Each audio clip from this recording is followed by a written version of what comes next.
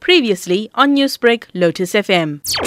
Our biggest hope has always been to normalize access for, kids don't necessarily have the financial means to study film or gaming or animation or anything within the creative sector. Because our sector, does create so many jobs, we are short of many skills and, we are moving into a globally competitive world. South Africa seems to be lacking behind, and one of the biggest challenges is just access to financial means to go to school. It is always just important, to create a platform, for young creatives, Black, Indian, colored, previously disadvantaged kids, people living with disabilities, just to see the light of day, so that we can also contribute towards the growth in the GDP of our country. Over 30 young people with a flair for digital content creation being granted this opportunity. What kind of exposure will these candidates receive globally over this next year?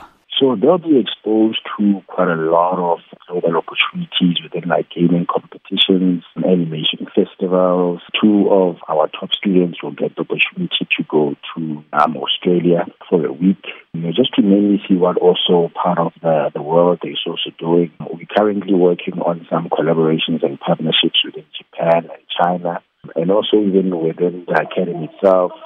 They're going to work on live projects, that we'll also be executing with our media company. So they'll be exposed to quite a lot of what is currently happening, both at an African level and at a global level. What value does a course like this have post the COVID regulations, and what sort of effect would this have now on the entertainment industry? I think that the biggest thing that it will have on the industry, is that we'll have more players within the space.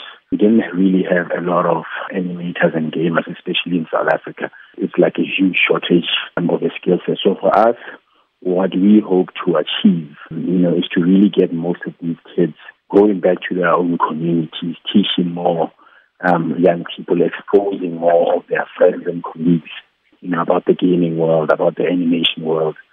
And I think also for us, it was also quite exciting.